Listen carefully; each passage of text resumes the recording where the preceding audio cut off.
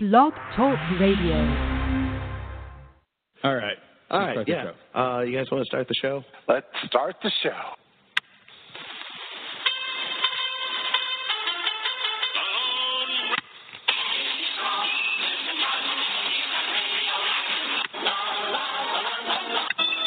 In the great hall of the Justice League.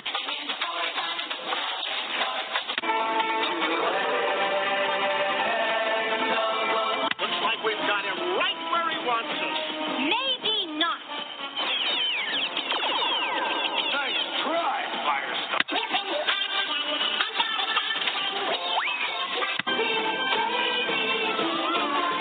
Oh, I must have those power pellets.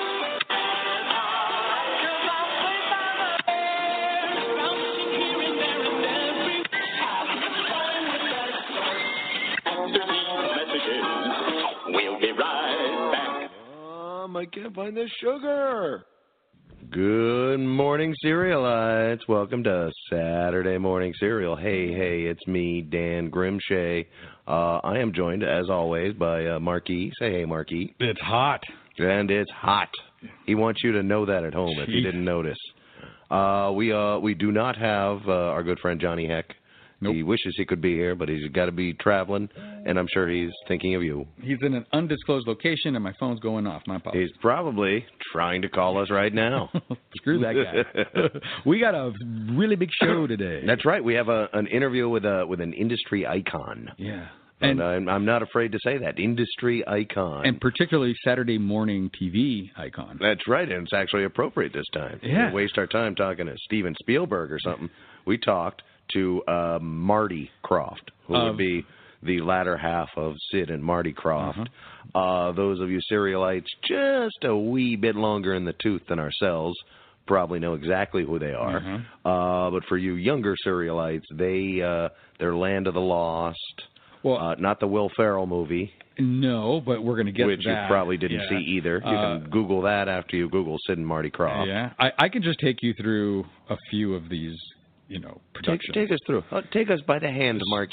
Starting with the cult classic HRPufnstuf. That was in 1969. The Bugaboos were 1970. Lidsville, 71. Sigmundthe Sea Monster, 73. Land of the Lost, 74. So that was 1, 2, 3, 4, 5 is when finally you get to the show that I used to watch. That's on, yeah. Well, I felt we should bring that up first because that one did make our supercut in our intro. Right, exactly. You all know exactly what part that is. I'm not going to waste your time or insult your intelligence. Land of the Lost. But Marke volunteered. I love that song. It sticks in my head it's so vivid. Yep, and it's one of those that when we were putting it together where I was like, oh, it's got to be in there. That's one of those songs. Remember, I think it was well into reruns by the time. Oh, yeah. I think it was 81, 82 before I saw my first Saturday morning, I was going to say cartoon, but for, to be accurate, they did live action. Right. But it wasn't exactly with this claymation non-cartoon. Yeah. Yeah. Hard to describe it exactly. And a lot you of actually puppets and stuff, but not full-on Muppets. And you had the opportunity to talk to the man himself about it. Yep. So did not sound like he was high on acid at all. I know, you would think Very he would. Strange. That's the other way to describe the aesthetic, I think. I'm not reaching when I say there's a psychedelic component to a lot of their shows. Yeah. After Land of the Lost, it was Far Out Space Nuts, 2075. The Lost Saucer, 75. Donnie and Marie. So they're doing all this kind of puppets and some live action, claymation. Yeah. A lot of kid stuff. A couple of brothers. Yeah. From Texas or somewhere. I'm actually not sure where they're from, but they got their start as puppeteers, and they had a puppet show. I think they're Canadian. I think they're Canadian. Yeah. Even better. Yeah. So they were, but they ended up working at Six Flags. They were like the creative director of the amusement park at Six Flags, got into television, and were handed about $150 a show. And were told to make something good. So they were so good at making these big presentations on a shoestring budget. Art is made in the fringes. Art is made in the limitations. And what these guys did is amazing. It really is. It's fantastic what they were able to pull off. They kind of, got their own style. It's hard to say other stuff like that on television existed then. I don't think it really exists now. I know. I guess you see themes of it in Nickelodeon. Yeah, for sure. You Yeah. get, especially big colors, in their big over-the-top presentations of characters, almost like a pandering to a kid's audience, but still, I don't know, it's kinetic, too, very energetic, all their shows. They move at a fast clip. Well, none of their shows lasted more than a couple of seasons. I'm talking none of them, really. We could go through the list again, but we're talking 1 or 2 seasons at the most for any of these shows. But they would all kind of live on, obviously, through the reruns and through the nostalgia and all this other stuff. But they would also live on in their super shows, in their review shows. And they would put on classic Hollywood success story where they owned all their own content, so they could repackage it and resell it as much as they needed to. And that's quite often what they did. There was the Sid and Marty Superstar Hour. Yeah. The world of Sid and Marty Krofft, where they would just be able to put together. That's exactly what they would call it. The world of Sid and Marty Krofft. I know it. The preview show, really, they would do the Donny Osmond Presents ABC's Saturday Sneak Peek. And I actually watched this today. And do you remember when you were a kid, because we didn't have TiVo, we didn't have, maybe you got the TV guide, there was no internet, you had no idea what was coming on the TV. Oh, I'm from a white family, Mark. They gave us a TiVo back in 1985. That's right, you were. Rich West Siders. But look, man, do you remember the Saturday morning cartoon primetime preview shows when you were a kid? Oh, hell yeah. They would usually be on a Thursday or Friday night primetime. Yeah, and it was usually Alice DeWitt was hosting it. It was a real Hauser. person. Yeah. Actually, I think Neil Patrick Harris. I totally just pulled that out of my butt. I feel like maybe towards the end there, but that'd be an excellent guess. If he didn't, I'd be surprised. But they would get someone. They would get some person. They would get one of their primetime network stars to talk about that network's Saturday morning cartoons. Yeah. And so Sid and Marty Krofft would produce those at times, and so they would take you through, they would put all of their characters in the audience. So you would see HRPufnstuf, you would see Sigmund and the Sea Monster, and then they would do a little performance, and then they would talk about what's on Saturday morning. And I watched one of them today. It was set up like a somewhere between a vaudeville show and an award show. Yeah, it's like watching the Muppets. Yeah, it's like something between the Muppets and the Oscars for kids. Yeah, exactly. And then would cut to clips and previews of the shows that are coming up to get you salivating. Yeah, and so all of these characters, they just they would live on in other forms. So it really made you think that HRPufnstuf was some legendary television program that ran for years. It was barely a season. Yeah. There's I think 18 episodes, I think, is all that there ever was. I think what you're trying not to say is you almost think they're the Muppets. You almost think they're the Muppets. You almost believe that illusion. But they have their own place. There is a firm position for the Sid and Marty Krofft characters in our society that still lingers. Yep. Let me give you this crazy little example. You've got a crazy example? Lay it on me, Daddy-O. You remember the Mayor McCheese? Yes. From McDonald's. From McDonald's. Yeah. Well, doesn't he look an awful lot like HRPufnstuf? Yeah, the round puppet body with the big mouth, and all this stuff, and he's just kind of droopy all around. Sid and Marty Krofft actually won a lawsuit against the McDonald's people. Woo, all right. For copyright infringement. Way to go, Krofft brothers. $1 million.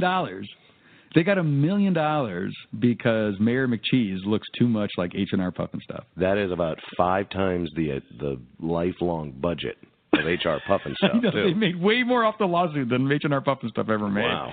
Yeah, and now HRPufnstuf lives on because this character would come into these, hour TV specials. It would get toys and all this other stuff. And Sid and Marty Krofft would actually make a amusement park in Atlanta that is now the home of the CNN the actual CNN building. Oh, really? Yeah, and I guess the puppet's still there? Well, some of the attractions are because at the time it had the world's longest escalator, and I saw a picture of the CNN kind of the mausoleum, like the center, the center of it. What do you call it? The mezzanine. Mezzanine. Mezzanine. Or the mausoleum. The mausoleum. The CNN crypt. Yeah. Yes. And then you see this big ass escalator just going right up in the middle. So yeah, it was. They have this legacy, that it's just kind of you see traces of it here and there, and you actually see the actual characters again because HRPufnstuf, there's new episodes of it again, or they're coming out again. Yeah, I think they're revisiting. Over the years they've been able to revisit some of their properties because again they own it. Mm-hmm. Marty Krofft will be the first to tell you they and Disney are the only two libraries of content to have never sold out to anyone. Ever. So they sometimes with regrettable results like the Will Ferrell. Land of the Lost movie that was I've heard the Crofts in interviews and it sounds like they weren't super happy with it. Why? I don't want to paint this as like a controversy or something, but they're like, they actually used really expensive CGI. Yeah. That is not the Sid and Marty Krofft way. Yeah, but even if you were $1 billion, they still would not give you Avatar. Well, if you were to look at one of their other hits, Electra Woman and Dyna Girl, and that was in 1976, right? Which we just watched an episode. It's campy. It's cheesy. Yeah, it is. There is something about it that you could see. The 60s Batman with no budget. With no budget at all. Yeah. But they just redid that in 2016. With what's her name? Oh my gosh, I'm forgetting the actresses. I think they were they're YouTube personalities, so it's okay for people our age to not remember their names. Grace Helbig. Yep, and Hannah Hart. Hannah Hart. Yeah, which I've seen Grace like on the. She's like I think she's a stand-up comedian. She's kind of out there. I've seen her around. But yeah, one of the things that I noticed of the reboot of Electra Woman and Dyna Girl is that they took this low-budget, campy story, and then they treated it with respect, and they gave it a budget and some funny comedians, good writing. Yeah. With and good costumes and good concept, and it's good. It's a funny, good show, which is what it should be. The Land of the Lost people, they didn't take it seriously. Well, or in the sense they kind of took it too seriously. I don't know. Like it's a big silly story, and then they had seriously $120 million of special effects on it. Mm-hmm. Yeah, I know, but I think the Sid and Marty Krofft ethos is that you make it entertaining and you don't bother spending a lot of money on that. You just make it move. You make it colorful and you make it move. And if you're spending too much money, you can't make it more colorful or make it move any faster. Yeah, I would have wanted to see... This is me trying to figure out why they didn't like it. I kind of pick up maybe that could be the reason. I don't know. Well, I don't want to put words in the Croft's mouth. I was just thinking to myself, I would like to see a Land of the Lost with a budget. I'd like to see what the Schleestacks would look like. I can never say the word Schleestacks. Schleestacks. I'd like to see what they would look like with proper makeup, or CGI or something like that. Well, that's the question. What is proper makeup? I think the Crofts would tell you they were made up exactly right in the show. I understand. You may say it's a crappy costume. We say that's a finished product. Don't mess with it. I would like to see. Let me make this more clear. I would like to see Steven Spielberg do Land of the Lost.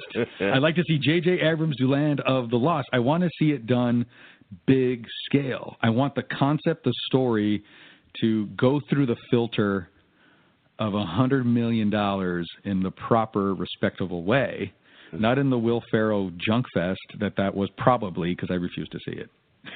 but actually, I started watching it one of these days. I was like, I just can't do it. This is just a Will Ferrell movie. and I just wasn't in the mood. I don't think it's even that good. I mean, it just it was missing, and I saw it, and it was very confused with what it wanted to be. Yeah. But also, I think the way you're describing what you would like to see, I don't think the Krofts would like to see that. I don't care what they want. This is what I want. The good thing is they still own it. I also kind of thought that at the time when they lost. I don't know. I think that when they made the Land of the Lost movie, it was shortly after or within the same spirit of the Brady Bunch movie, which was kind of worked. I know, because even when they went to like Hawaii in the sequel, I know it still looked like a campy '70s show. Yeah, but it was widescreen with slightly better definition. That was it. They didn't have special effects for the lava or anything. They did it right. I really enjoyed those movies. Yeah, they knew how to use the source material right. And yes, because the source material there is ridiculous and kind of boring and stupid. You know, just a couple of families living together. What's the big deal? There's no it's a very low concept. Yeah. You know, so yeah, I loved what they did because, again, art's done in the fringes. They didn't have much to like go with. Land of the Lost is nuts. You got this family who are on a raft. They go in this cave, and all of a sudden they're in this ultra dimension with lizard people and dinosaurs. Yeah, that's crazy. And other people who had a budget on television would probably say, I love the idea about the dinosaurs, but there's no way we can have them. We're not doing them. And the Krofft said, you know what? It doesn't have to look that good. So they're going to be in every third scene. Yeah, maybe You know, they're like, we're not going to stop ourselves from putting dinosaurs in the show if we want them, just because they look like crap. Yeah. As a matter of fact, we're going to put twice as many of them. I know. That was it. That's the impression I got from watching their stuff. Yeah, I just think that like nothing limited their imagination. They found a way to get it on the screen. Like in all of this stuff. I've been watching a lot of Sid. And a lot of Sid and Marty Krofft. You've been living in the world of Sid and Marty Krofft. Huh? It is, well, let's just say this is a magnificent honor that he's on our program. Yes. And I think we should get to this interview quick because I think we're going to basically bury everything he says.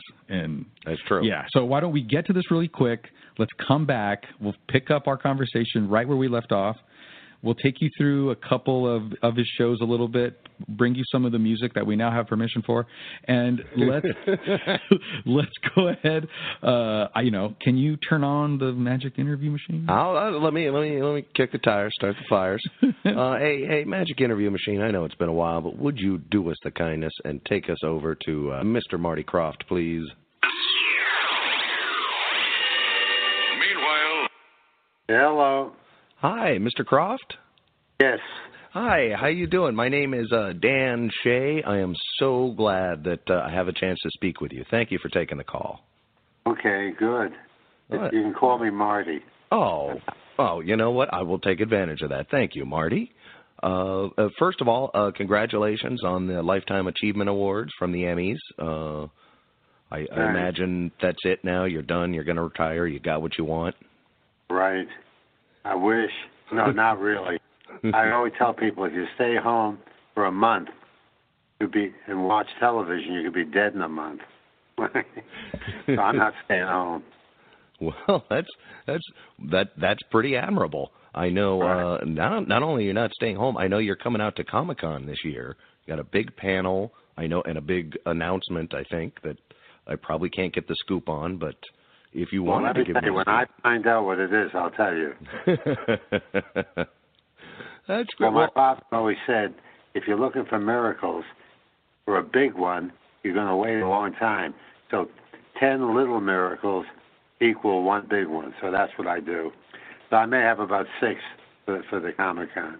Oh, all right. 6 little miracles. That's still nothing to sneeze at. Right. Well, let me ask you: do you ever go to Comic-Con? I don't know. Let me tell you, we were at the first one. Ooh. So we go almost every year, and we have a panel. But the first one, I think they had 1,000 people. Now they had about 3 million. Right? Yeah. Have you ever been there? Yes, I've actually been a number of times. First, not when it was only 1,000 people. I've heard stories about that. But I do remember when it was much smaller, about 15 years ago, and now it's, It's just going to break. Out of control. It is.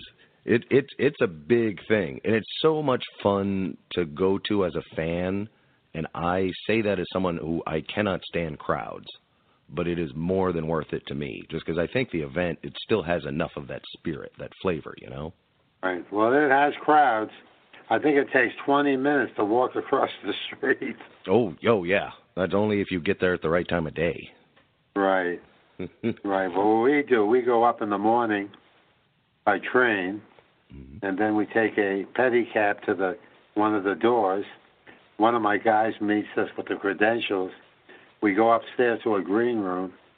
We have lunch, and then we walk down to where we have our panel. And then usually I'll stay for a little bit, but go back about 7 o'clock on the train.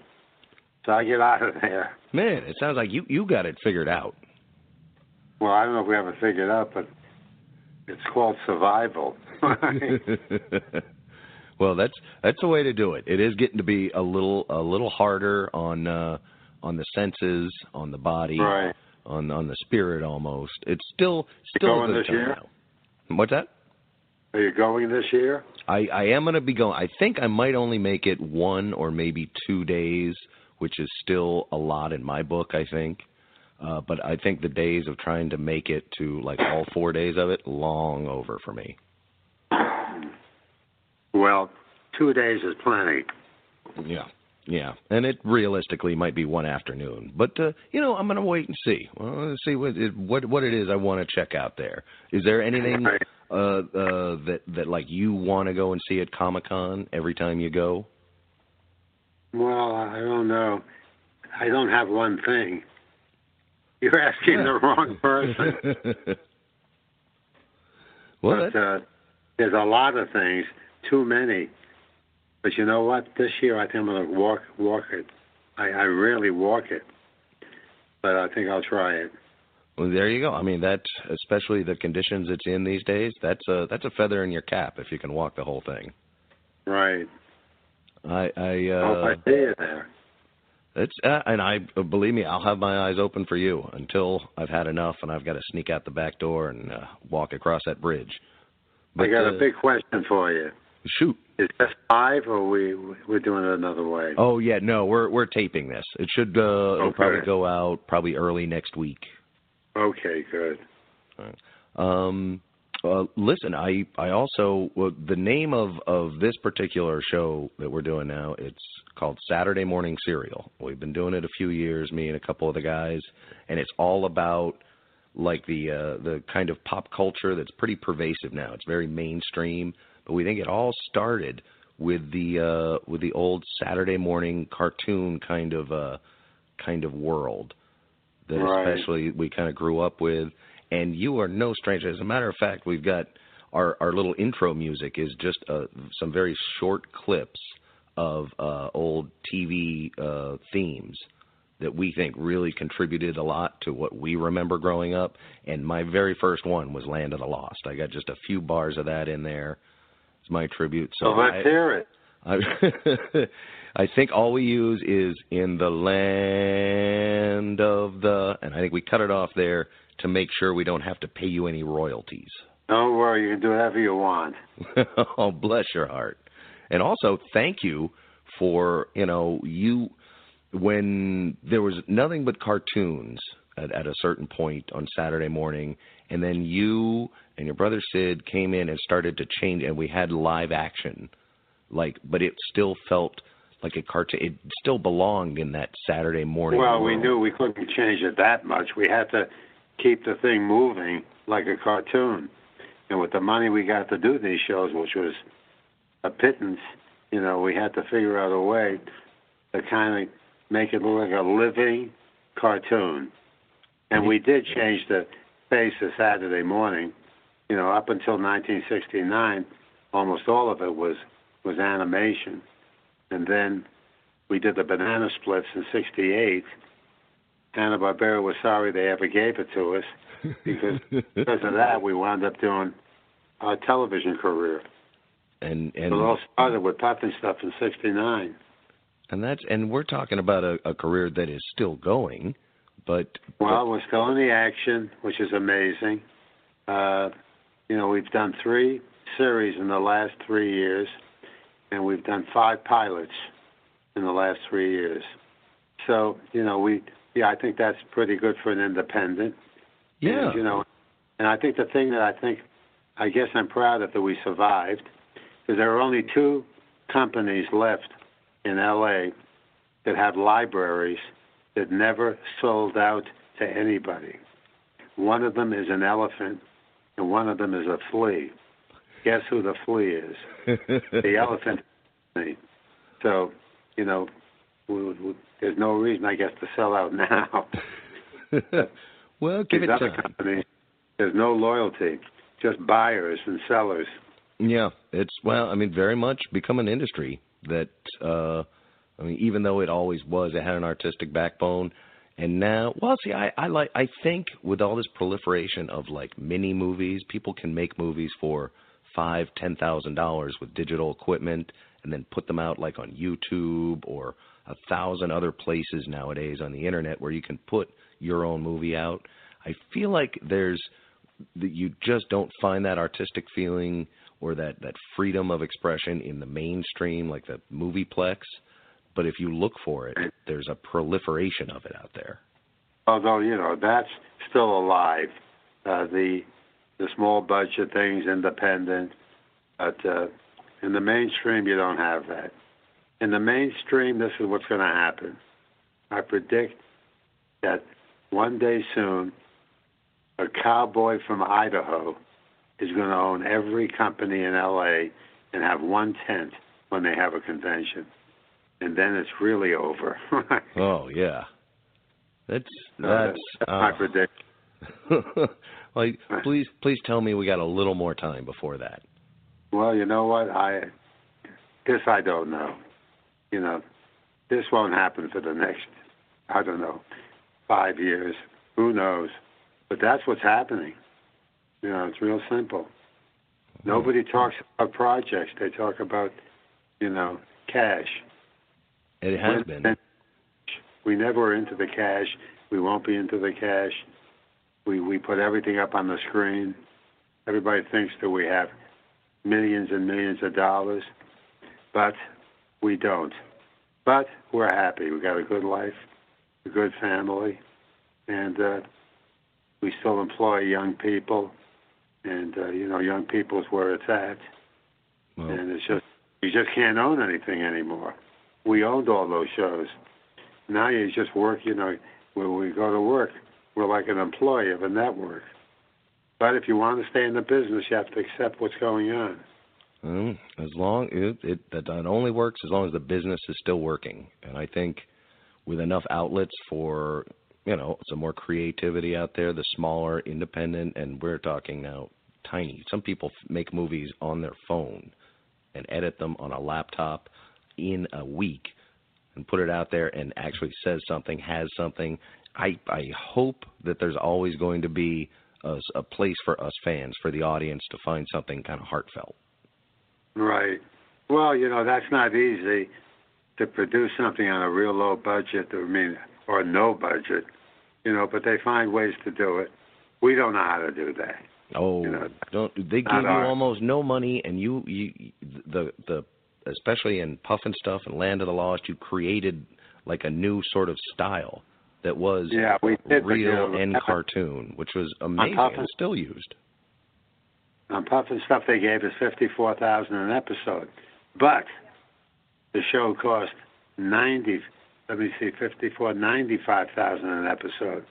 So we had to go with the networks. They have lots of other things going. With us, fortunately, we had at the time we were the creative heads of Six Flags, and we also had our puppet shows there. So we were getting income there. So we took that income and put it into television. So we owned everything.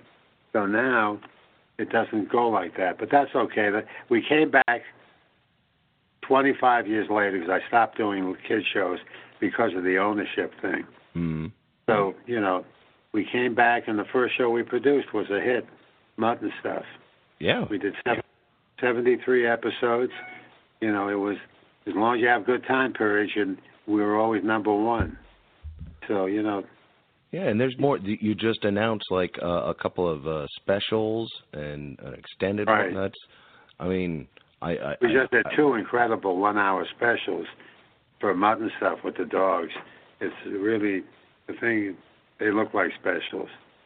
So we'll see what happens. Plus, you made 5 new pilots. Just what? Because your weekends were free? Huh? Well, you just had too much time on your hands at this point? No, that's what they ordered. Sometimes I don't mind having I'm not going to do a development deal with a network, but I'll do a pilot deal. Because that's where you work out your problems. So, you know, the 5 pilots, a couple picked up, and, you know, so that our batting average is pretty good. Totally, we did 20 pilots in our careers. We got 18 picked up and 17 were hits. So the batting average was better than Joe DiMaggio. Yeah, that's pretty damn good. Congratulations. Right. I didn't, you know, and also along the way, it sounds like you don't realize it or accept it. You sound very humble, and you sound like you want to go back to the times when, you know, when it wasn't about ownership. But I hope you can take some solace when I say you're honestly like an icon. You don't have to accept it for me to believe it. Right. I hear that a lot, except when I go home from my 3 daughters. Well, that's you just didn't show them enough TV. That's what it is. No. Well, listen, you know that I'm the father. It ain't easy. I got 3 great girls. 2 of them work for us. The third one's an actress. Deanna is a great producer, also runs the place. And Kendra, my baby, is a great makeup artist. And is it so show business just runs in the Krofft blood, huh? You couldn't get away from it if you tried, I'm guessing. Well, you know. It sounds like you did try. Once you're in it, you're stuck. Well, you know what? As fans, we're really glad because, you know, the amount of impact that you have had on what it is that we see today. I mean, I'm not talking about medicine or politics, but there is a strong, almost though invisible line in culture where the ideas of acceptance and celebration are really embodied by, like, the Comic-Con world. And even though they are pumping out billion-dollar movies to support it, it's something everybody gets behind, and people can connect on those levels, and you had no small part to do with that. So here on the show, we just want to say thank you.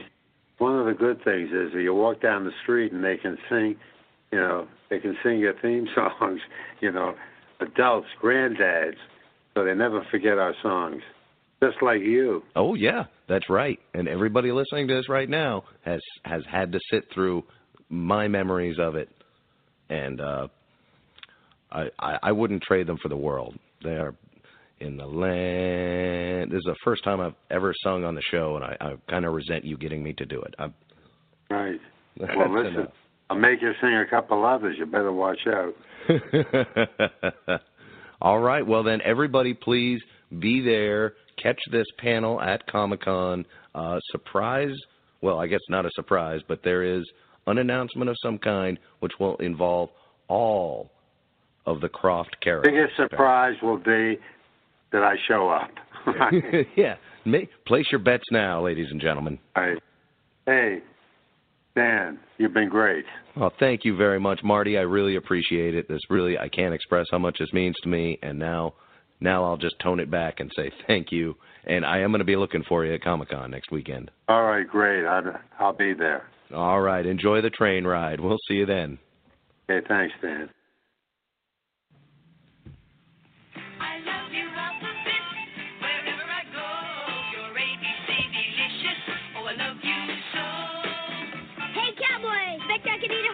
Huh, cannot. What's that spell? Horse. Ain't a horse. Smart kid. Smart like post alphabet. Wherever I go, your ABC delicious. Oh, I love you so. Whoa. Oh. Did you just find from the land of freaky television? Was that a Freddie the Flute's alphabet? No, it was just it was a 70s Alphabets commercial that especially if you could see it, you would know it was certainly inspired by the world of Sid and Marty Krofft. Okay. And that was a great interview. Really appreciated him being able to talk to lowly little me. Yeah, isn't that crazy? And I mean, you can just tell when he's talking. That's decades of experience. Yeah, and I actually met him at Comic-Con. And then you got to see him in person. We were walking down kind of by Ballroom 20. There's some panels like behind Ballroom 20. And it's where you did the interviews with all the musicians. Wow, I left my mark there. Yeah, we were right down there, and there's this tall, handsome old man with a small entourage, and I'm like, I think that's Marty Krofft, half of Sid and Marty Krofft. And I was with a couple of buddies, and I was just like, I think that's him, and they're like, oh, really? And then I go up to him. I was like, hey, Mr. Krofft. He's like, oh, hello, how are you? And he was just like so friendly and so nice. And like his whole entourage stopped and turned, and they were all like totally following his lead, totally like, we're here for you, man. Do you want to talk to this guy? You can talk to this guy, and it was great. I thanked him for coming on the show. He said, oh, yeah, I remember you guys. It was great talking to you guys, and all that. So he had nice things to say about you. Of course, he had nice things to say about the show. Why wouldn't he? He's a delightful man, and I didn't want to keep him much longer, but I just wanted to take the time to kind of shake his hand. Busy man, still doing stuff. Yeah, well, and this is after dozens of shows. Absolutely. Over his career. He's been going to Comic-Con consistently for the last few years. He had announced the Electra Woman and Dinah Girl. That was in 2016. And there's actually some there's some images of that. If you guys Google, Sid and Marty Krofft, Electra Woman, Comic-Con, and I don't know what company did it, but there was some Electra Woman, Dinah Girl action figures, and Tanya Tate, famous adult film actress. Oh, I wouldn't know her. Yeah, I'm sure you don't. But there's actually, she's a famous cosplayer. Also, well, I would know her. Aside from her other such talents. Mm-hmm. And she was dressed as Electra Woman, if I recognized the costume. Yeah. If you got your Electra Woman and Dinah Girl straight. I'm not 100% sure, but I'm pretty sure. And she is sitting on Marty Krofft's lap. And I don't know if he knows who this is. I have no idea. But she was very happy to be there, and he seems happy anyway. But he was exceptionally happy on that picture that I saw. And so they had announced in 2016 the return of Electra Woman and Dinah Girl, which is now available. I think it's on various platforms. You can buy it probably on your Apple Music. I'm sure Amazon you can buy it. I read they put a DVD out of it finally from Sony, I think. So even if you do not stream, you can still buy it on a digital video disc. Yep. Pop that into your digital video disc player. Mm-hmm. And then last year, they were there for the relaunch of the Sigmund the Sea Monsters, which is an Amazon series. Yeah. Yeah. And so as Saturday morning TV has disappeared, you can still basically kind of piece it together. Yeah, it's still sprouting up other places. Yeah, and what I did not that long ago on a Saturday morning, I watched a couple of cartoons. I saw some on Netflix that I liked, and I saw some, I just kind of pieced it together like in various shows, and I watched a couple of hours worth of. You a la carted your own Saturday morning. I did. That's awesome. I programmed my own Saturday morning. What a world! What a world! I know, it was great, but it sounds like to me that Sid and Marty, they, again, these were short-lived shows, but they left a huge impression on the world. And the Sigmund and the Sea Monster show, again, I think it lasted one season, maybe two, is a major Amazon series. And so they were there to announce that. Now, you guys alluded to something in the interview about a big announcement. I did not make the panel because I had some other obligations. So I got to meet him, and that was great. We got to talk to him, and that was great. But I never found out what the announcement was. Did you find out what the announcement was? I cannot. Yeah. I've been looking everywhere on the Internet. When I say everywhere, I'm not very savvy, but I've checked a lot of places. You can't check everywhere on the internet. Do you at home? No. Well, tweet us. Because this Tweet is a us live at show. Stay Classy, SDCC, as fast as you can. Yeah, well, look, I guess it's not that important because we're looking back. We're looking at when we find it. We'll let you know. We'll let you know. But look, man, this thing is it's bigger than us, right? This is an institution, right? And it all started with the HRPufnstuf, right? That was his first big thing. It's still it's still in the fabric of the culture. Yep. And in fact, I think there was parodied on Mr. Show back in the 90s. No way. So yeah, when you get a parody on a major sketch show, I think that means you've already put a mark in pop culture. I think you're right. And just so that you guys can kind of get with the program here, I want you all to hear what the opening song is, what the opening credits are. I think it's going to set the mood for how the rest of the show may go. Okay, here we go. This is...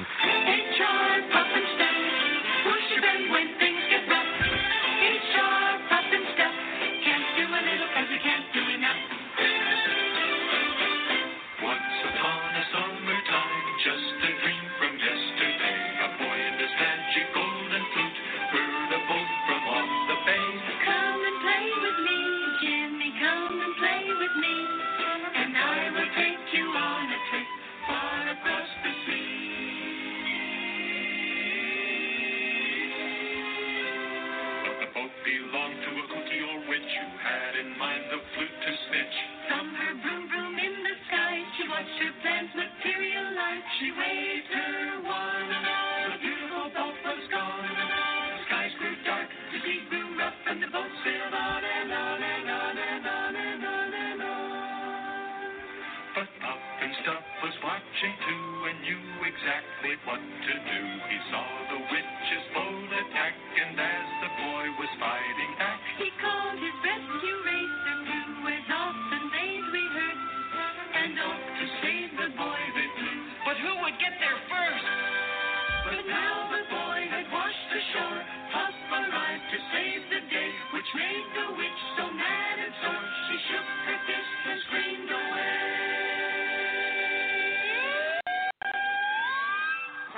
HRPufnstuf, who's your friend when things get rough? HRPufnstuf, can't do a little but you can't do enough.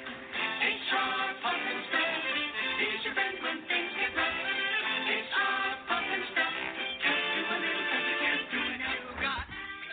Yeah, there's H&R Pufnstuf. He can do a little when you can't do a lot. He can do a little when you can't do enough.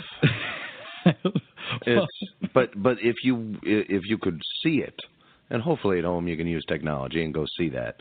But the visuals are just as trippy as the music and the convoluted story it tells. Well, and it's exactly what you would expect. Big bright colors, crazy looking puppets, and absolutely, I absolutely agree with that. And it actually sets the stage for what would be their kind of major plot device, I guess, which is good versus evil and stranger in a strange land. Yeah, that's basically. There's always somebody going to some other land. Mm-hmm. Yeah, and, and that's one of those archetypes, I think. But yeah, they make sure they set that up, no matter how many witches and strange proto-Mayor McCheeses are involved. A young boy and an anthropomorphic something end up somewhere else. Yeah, and there's a lot of singing, a lot of dancing. There's just a lot of fun, and there's kind of like there's a child wonder kind of in all of their programs. Yeah, and in the Sigmund and the Sea Monsters, it's the sea monster is the one who's the stranger in a strange land. Mm-hmm. So you even see it from the puppet's perspective that now he's the weirdo coming into it. So they had a lot of fun with that, with that as like their major concept. And I'm a big fan of the TV opening credits that tell you that set up the whole thing for you. Yeah. Right? Because then you can just plop into whatever episode it is. Yeah. You're already caught up. Saturday morning cartoons were infamous for that. Absolutely. There was a very exposition-heavy theme songs. Absolutely.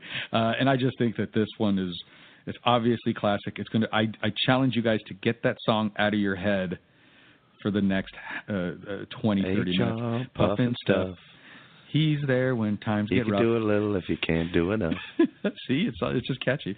But yeah, so that's one of their big ones. It's the thing that kind of sets the stage for them. It was a part of the ABC reviews from 72 to 73. It originally aired September 69 to December 69. 17 episodes. That's it. Yeah. It's just nuts. Well, and you heard him say in the interview, like they were out of their own pocket having to pay for about half of each episode. Yep. Just to get it to that level. They wanted to own it. Mm-hmm. That was the most important thing to them. And I, like to think of, the foresight that they had to do that. Like that's just awesome. They're rebels in a way, because now they get to have all these. We're going to do Electra Woman and Dinah Girl again, and in the opening title track of that show, it's a Sid and Marty Krofft production. They have their name above the title, as all they say. There again, yeah. So these guys have been a part of TV, basically since it started. Yeah, and they have their own style, which people can't even duplicate. Yeah, I'm sure. It looks to me. I bet weird foreign countries might have some kind of style similar to it, but you don't see it here much anymore. And he said it in the interview that their goal was to make a living cartoon. Yeah, that's what they did. It was live action, but it was as close to a cartoon as you can get. I think it's it's probably the most beautiful thing I've ever heard about a television show. Yep. I really love that, and I think it's probably why. Just to beat on it a little bit more, the Land of the Lost movie is a complete failure because it doesn't try to make a cartoon out of, Yeah. Yeah. It totally missed. You can't. Well, I don't think you could replicate the pace of that show. I mean, he even said when we were talking to him, the goal was, with live action, typically you have to slow the pace down, let the actors kind of score the moments. But he said they had to do it at a cartoon pace. They had to go boom, boom, boom. The characters are in this location. Something big happens. Now they're over here in this location. Something big is happening. And if you watch, and we encourage all of you guys to take a trip down YouTube. Watch some of these shows again. Oh, unless the announcement we missed was a new DVD compilation of Sid and Marty Krofft coming out, in which case, wait for that, buy it, get some money into their pocket, and then you can watch it all. Or we'll give it away, I'm sure, at some point. Yeah. I'm getting more excited about this announcement we did. Let's make that announcement. Yeah, I cannot wait until we give away something that they want to give us. But they have not said that they're going to give us anything. But this thing may not exist. I have no idea. We have no idea what the big announcement was. Although I'm sure, the last couple of years has been a reboot of some kind. I'm just going to say it right now. HRPufnstuf is coming back, everybody. There you go. I have no idea. Yep, HBO, Sunday nights, starting May of 2018. Yeah. 19. Let's be realistic, 2021. It's a David Chase joint, too. David Chase and Christopher Nolan co-producing with J.J. Abrams. It's going to be awesome. Now, I know we're getting a little silly here, and we're talking about Sid and Marty Krofft and about all the wackiness.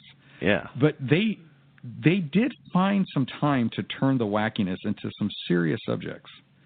Oh, boy. Let's slow it down here. There's a couple of things. There was DC Follies, which was in 1987, and Pryor's Place, which was in 1984. Now, Pryor's Place was one that I do have some memories of watching, and that was late enough I would have been watching. Yeah, that was, and that's live action. I don't remember puppets being on that, but it was kind of like a little bit of a... Well, it's a little bit of Sesame Street, because it was, they're, kids, inner city, and it was supposedly like a young version of Richard Pryor and like his buddy. Yes, but it actually starred Richard Pryor. But then Richard Pryor himself was doing bit parts. He was he'd always come in like makeup or something, or in a dream sequence, and say, "Hey, here's the lesson you're learning this week, young Richie." Well, and this show starts off big. I want you to see if you can spot out who's singing their song. Okay. And I challenge you. Is that Sinatra? I challenge you not to sing that.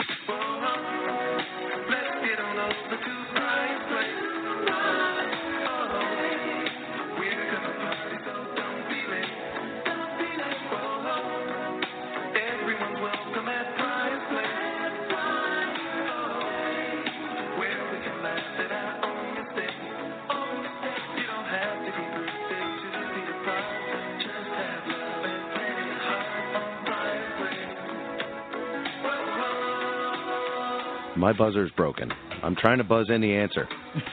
Who is it? That, my friend, is none other than Ray Parker Jr. I know that voice anywhere. That is absolutely Ray Parker Jr. Quite possibly the most handsome man I've ever seen on TV. He had a magnetism. He is amazing. Yes, that is. And Richard Pryor, again, the show did not last very long. I believe it was only, let me do a little wiki reading. But yeah, it started off in 1984. And it ran until, oh, come on, Wiki, do not let me down. It only ran in 84. And although it had a whole lot of guest stars, let me just go through some of these guys. Sammy Davis Jr., Marla Gibbs, you guys, she's awesome.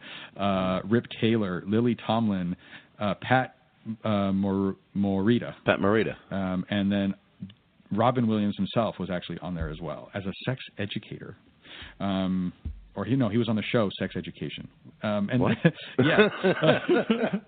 But, that also kind of brings up this whole, why it got a little serious here is that it was kind of seen as like the serious Sesame Street, because it was kind of tackling some sensitive issues. The episode that I recently saw, it was Richard Pryor kind of telling the story about, his growing up. Now, he was holding a lot back because Richard. Yes, I've heard his Richard Pryor's story. His unedited story about his childhood. It's crazy, but one of the things that this particular episode was about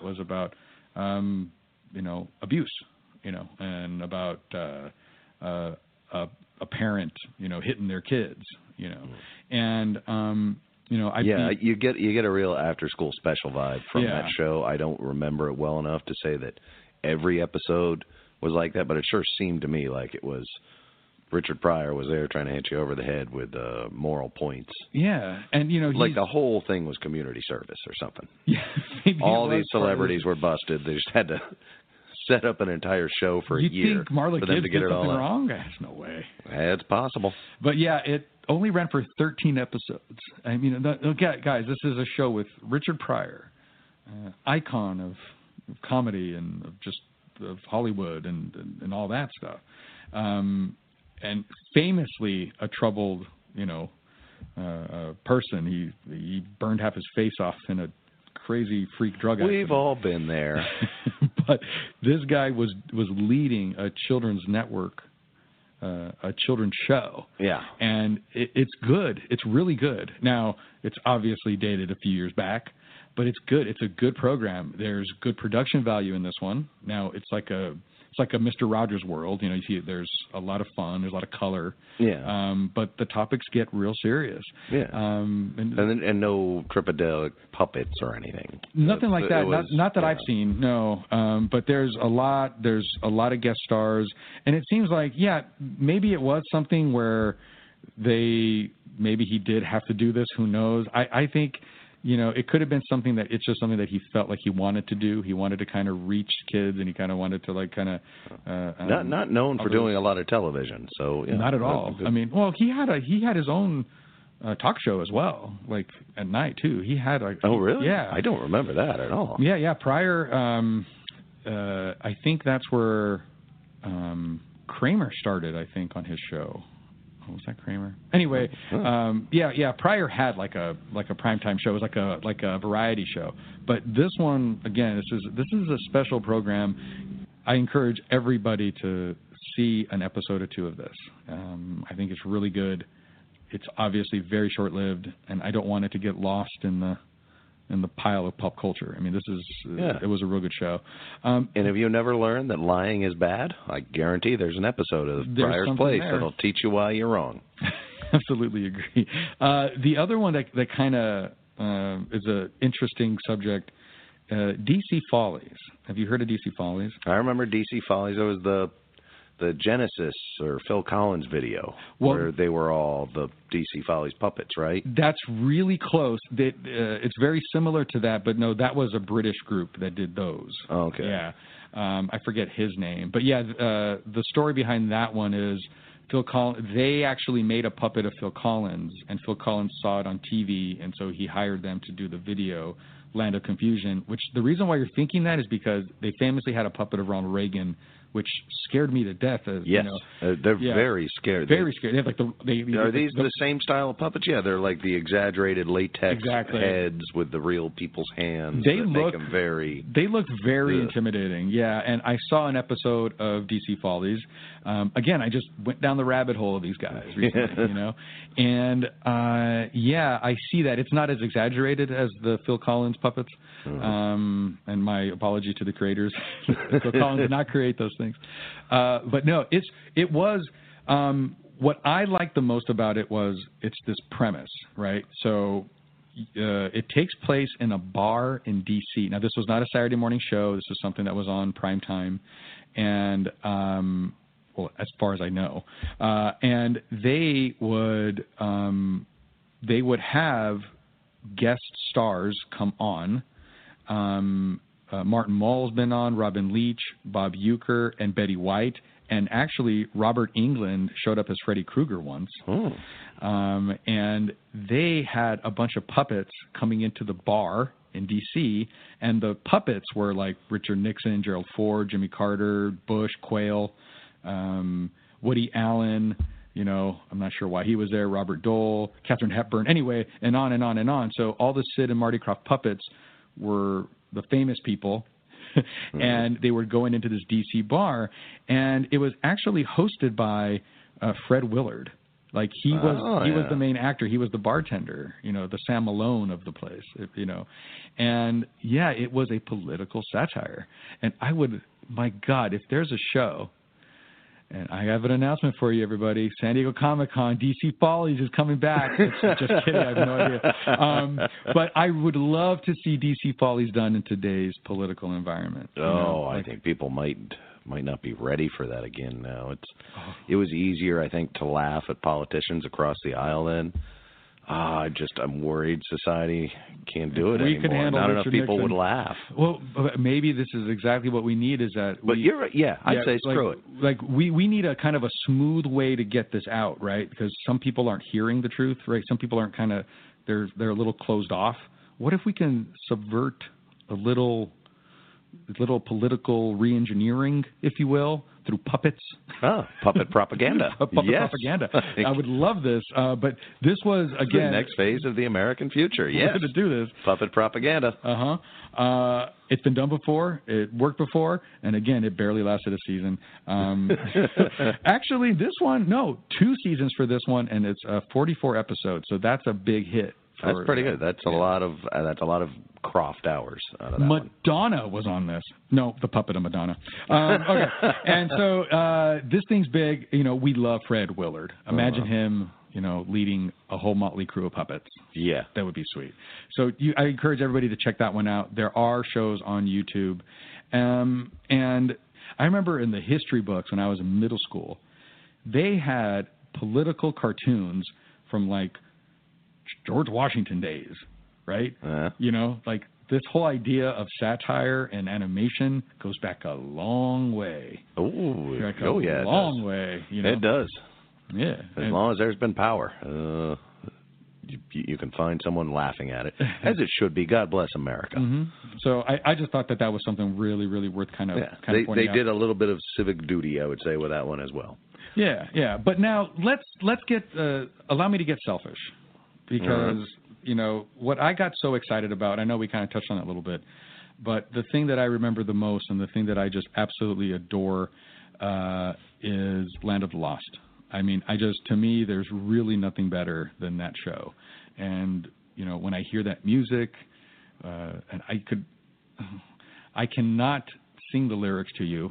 I can hear it. I remember the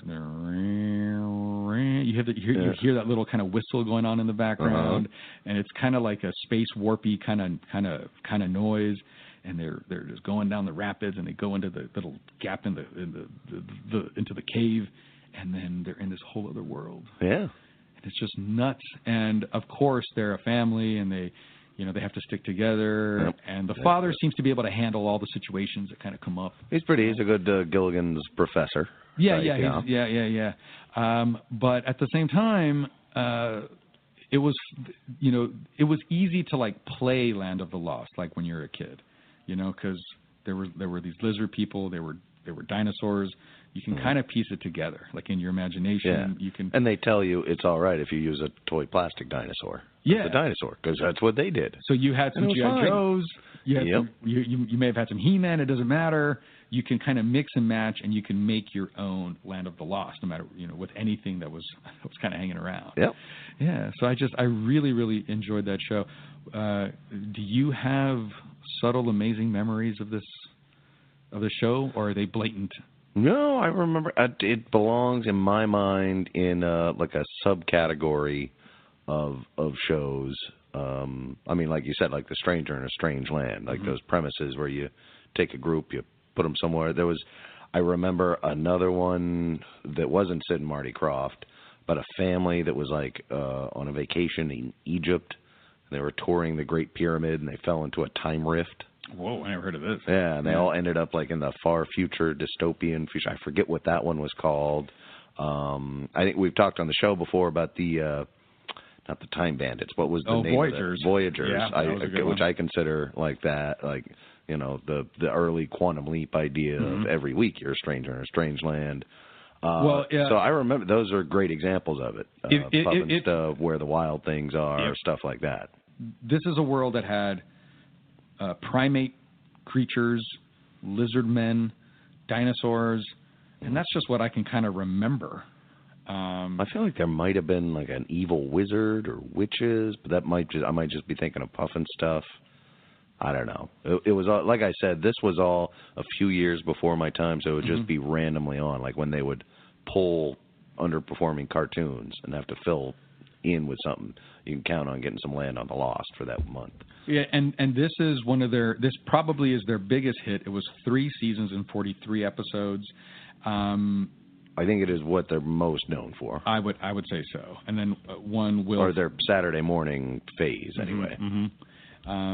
Yeah, I would say the Donnie and Marie was probably pretty big for them too. That's pretty. I mean, and they also they did like the Mandrell sisters, the Brady Bunch happy hour thing. The Brady Bunch musical thing. Yeah, and they did. Yeah, so they moved on. They were doing prime time a little later. Their Saturday morning heyday was before me, but there was enough left over for syndication. Yeah, they have a couple of connections to Star Trek. One of them is the same guy that did the Slee Stacks, also did the Trouble with Trebles. Trouble with Tribbles? Yeah, he did the little creatures of the Tribbles. Yeah, he actually did those. And then Walter Koenig wrote one of the big episodes which introduced the Slee Stacks. So friend of the show, Walter Koenig. He heard it here. He got his writing on that one too. So that's right. One of the episodes of Land of the Lost was written by Chekhov. Absolutely. Put that in print. It's big, guys. So it was such an honor to be able to talk to him. Land of the Lost is, it is the most important live action Saturday morning show in my life. Saved by the Bell is the only second. Okay. Well, I'm glad you at least acknowledged. Yeah, but I mean, it was it. That was a big huge one. Well, there you go. I mean, I don't think that if Marky tried, he could say it with any more love or passion or enthusiasm. So it seems to me like that's about as good enough a place to end this here. Yeah. As we go, you heard that we were given permission offhandedly by Marty Krofft to use whatever music we want. So as we leave you today, I present a 48-minute supercut of the Land of the Lost themes. And that's enough of this. Goodbye, everybody. Now we know. And knowing is half the battle. This is enough of this.